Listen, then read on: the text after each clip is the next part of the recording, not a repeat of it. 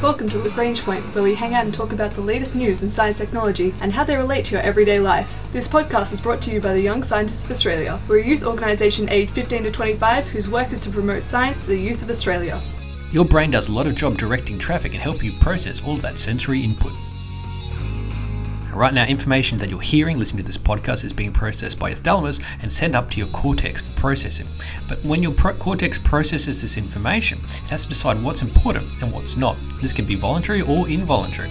This week we find out how our brain processes signals, how it regulates them, and decides what to focus on.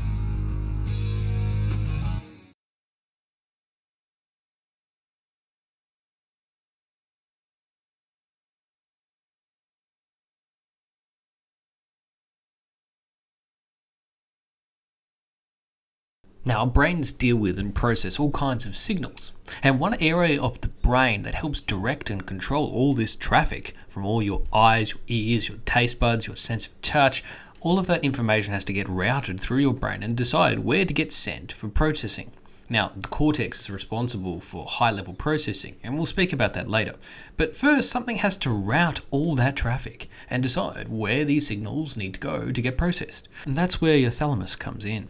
And a thalamus is actually there to help direct and act as the traffic warden to direct traffic to certain parts of your brain network. And it's been known that if there's some kind of impairment in the connection between the thalamus and your cortex, well, these thalamocortical circuits, that can lead to huge problems in terms of your ability to process, hypersensitivity to noise or other stimuli, and even maybe sleep problems. So understanding this transmission network and how your brain decides how to send that information up and which parts of your thalamus are involved there is incredibly important. Now, there's one part of the thalamus that is incredibly important for regulating and acting as the gatekeeper of this sensory information flow, and that's the thalamic reticular nucleus. And that's what researchers from MIT have been investigating. Now, lead authors on this paper, published in the journal Nature, Yikeng Li and Violeta Lopez Ureta, along with Xian Adonicus. Now, they were working under the direction of Professor Guoping Feng, one of the leaders of this research group at MIT. Thalamic reticular nucleus, called TRN, has been shown by this research group, such as Professor Feng and other MIT professors like Michaela Halasa, back all the way in 2016, that there's a gene inside this region of the brain, the TRN, that's responsible for blocking out and distracting sensory input. And if you alter that gene, the PTCHD1, pitched 1, well, it can affect the function of the TRN. Now, an example, in boys, if you lose that gene, which is often carried on the X chromosome, it can lead to this inability to process information, hyperactivity, attention deficit, or even autism spectrum disorders. So this gene regulating the function of TRN is incredibly important. Now, researchers now wanted to see if they could extend that study to see if they could actually understand the function of TRN even further, and whether or not there'd be ways to boost that response of that network, and in the absence of that gene, still improve performance. Now, in the 2016 study, the pitched 1 gene was knocked out in mice, and they could replicate this inability to process signals, the ability to not focus, and the attention deficit, and ability to not process large amounts of information due to sensory overload. And that lined up with human studies. Although you can't knock out a gene in a human trial, you can actually do that in mice studies, which has enabled them to confirm the results. Now, the researchers now wanted to see what specific types of neurons found in the TRN to see if they could find ways to help boost their function. And the reason is that most of the time at the moment, deficiencies in the processing in this part of the brain are tried to be boosted with things like Ritalin, a drug that basically has a widespread stimulation effect on the brain. And whilst that can work, it's kind of like taking a sledgehammer to the problem. So the goal was really to find a specific way to modulate the function of the thalamocortical output, basically to try and boost the function of this particular circuit to ensure that we could have a more targeted and more nuanced approach rather than the more hardcore approach used with a lot of attention deficit drugs. So the researchers took messenger RNA molecules that were found in the neurons of the TRN, which reveals which genes were expressed inside those cells. This allowed them to identify around hundreds of different genes that could broadly be broken into 2 subpopulations based on how strongly they express themselves or to those particular genes. So inside those cell populations, one of them was found inside the core of the TAN, while the other forms a very thin layer surrounding the core. So these two populations form connections to different parts of the thalamus, which means that the cells in the core are involved in relaying sensory information to the brain's cortex, while the cells on that outer layer appear to help in coordinating the information that comes in from the different senses, such as vision and hearing. So that means now that researchers understood the role of the different neural cells on the inside and the outside of this circuit and how they do different things. And importantly, how the genes are involved in regulating the function of those cells. And that's where it becomes quite important, because if you know which cells and the genes in those cells that are limited in their expression or could be boosted, it means you could actually have a targeted effect of activating or inhibiting different types of these TRN cells, or more specifically the genes expressed in those cells. It means you could boost the performance or the output of these regions of the brain to enable the thalamus circuitry to actually work better. And this might have huge benefits for sleep, for attention, for cognition, and they could be targeted much more specifically than the large Schlemhammer type approach that we talked about earlier.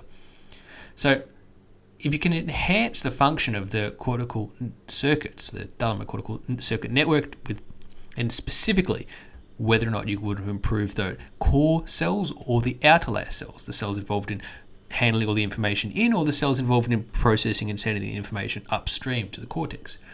By able to basically boost the function of different genes, you could really have targeted approaches to improving overall function, which may not only help people improve their ability to process large amounts of information, but help them deal with better regulation of sleep and a number of other issues. Now, this doesn't mean that tomorrow we're going to have a medicine that can help fix a lot of these issues, but it does give researchers a pathway to explore with targeted precision medicine to, in fact, boost the parts of your brain, specific cell types inside your brain, by changing the amount of regulation of particular genes. And this is how precision medicine works. Now, it means that researchers like Yiking Li, Violeta Lopez Horta, and Jean Adonicus are really laying the groundwork of potential future medicines that can have huge quality of life and disability improvements for a whole range of people. That's why it's published in the journal Nature, from research from the Massachusetts Institute of Technology.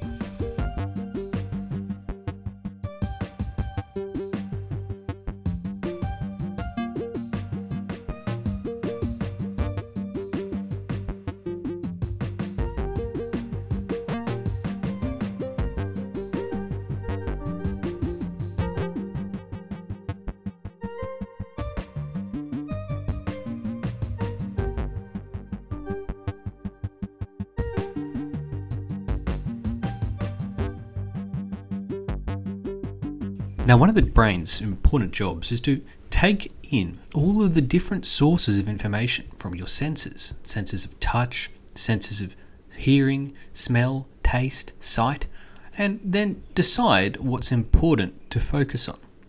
You might have heard of the term of sensory overload. Well, when you get bombarded with a range of sensations, and particularly for some people, this can cause inability to focus or actual just huge amounts of stress and anxiety. And the thing is, our brain is trying to process all of these different information sources and direct us to our attention, that is, to what is the most important for us to deal with at any given time. And researchers from New York University have investigated in the journal Current Biology the way in which our brain processes, in particular, images and decides which images deserve our attention. This is really important. When we get bombarded with a large image, it's very busy. And there's a specific region of the brain that helps us decide how to focus and deal with all of these images we get presented with. It's a way of selectively processing all of the bombarding information that our eyes have to deal with. And that's what researchers like Marisa Carrasco, a professor of psychology and neuroscience at New York University, have been investigating together with Antonio Fernandez, a PhD student. In terms of the brain is divided into many different regions, and in particular, a part of the cortex, the occipital cortex, actually is an important area in actually helping process and deal with visual stimuli. Now, in our daily lives, we get all kinds of visual cues, and that can be from large to small, to details on a computer or phone screen, to the large buildings or mountains or sky around us. And switching between these different contexts and deciding what is important to focus on and not involves a lot of what researchers refer to as cognitive triage, processing all of that information and deciding what's the most important to analyze and deal with first. This is a key part of the visual processing information system inside your brain. Now, it means that your brain can spend energy on important things to compute and understand, because after all, your brain power and energy is finite and you have to manage it. Now, one of the ways your brain does this is through covert spatial attention, and that means it selects a certain location of a visual scene and basically prioritizes all its processing and guiding power onto that section, even sometimes without moving your eyes to that locations. That's why it's called covert attention. I mean, your eye may not be focused on that area or moved to that area, but your brain is actually focusing on and processing and dealing with that specific region because it's the one of the most important benefit that it sees. Now, this covert attention process can both be voluntary or involuntary. Imagine looking at a scene in front of you right now and then picking a section of that scene to really analyze the detail on. Maybe an object with some text on it in the corner of your eye. And without moving your eyes, you can focus on that and sort of blur out and not pay attention to the rest of it. That's voluntary covert attention. But that process can also happen on an involuntary basis, exogenous. And depends on which one you actually try to trigger or what you're trying to do. Your brain, if it has the spare resource capacity and it's important, may actually do some involuntary processing. Now, what these researchers, Fernandez and Carrasco, were investigating was which region of the brain was helping guide this involuntary process. Now, previous research has shown that the occipital cortex, which is in the back part of the brain, is part of the attention cortical networks. So that means that it helps guide and control vision. But it was unclear if that was involved in this prioritization process. So since it was involved in vision, would it also be involved in this computational processing part where you decide what's important to study or not? And that's what these researchers were looking at in detail. So they conducted a series of experiments with human observers and used TMS to manipulate and briefly alter cortical excitability in that area of the brain, in the occipital area. So basically, they asked participants to make an orientation judgment by determining basically if an image was tilted right or left on a computer screen. And then they tried to manipulate the participants' covert attention with a second image, an additional image, a cue, a small line that appeared on the screen prior to the stimulation presentation. So before they showed them this image that was tilted right or left, they gave them something else on the screen to distract them or get their attention. One stimulus appeared left and the other stimulus appeared on right off center. So while observers were trying to focus on that center point. So by disrupting the stimulus and trying to see if they could nudge it one way or the other, they were seeing how the brain actually processed this and tried to deal with this noise or this additional signals. So in some cases, they could actually shift it, the focus. In some cases, they could keep it in place, what they called valid and invalid trials. And when they were doing this, they were actually watching the region of the brain, seeing if they could actually find the brain trying to process this and decide what was important to focus on in an involuntary sense. And they do this by basically watching and observing the brainwaves and signals. And with that, they actually saw that this region, the occipital cortex, is involved in actually deciding where and how to focus. Now, to further investigate and test this, they actually then did this trial and this test with these cues and trying to get people to determine the orientation. But then they also disrupted or not disrupted a certain region with TMS to see if actually they could cause or block the activity of the occipital cortex and see if it actually got better or worse performance. And by doing so, they actually showed that not only is the occipital cortex involved conclusively, but also if it isn't involved, well, there is actually a performance decrease. It's actually serving an important role of your brain to prioritize involuntarily all this information and make the decisions about where best to focus on.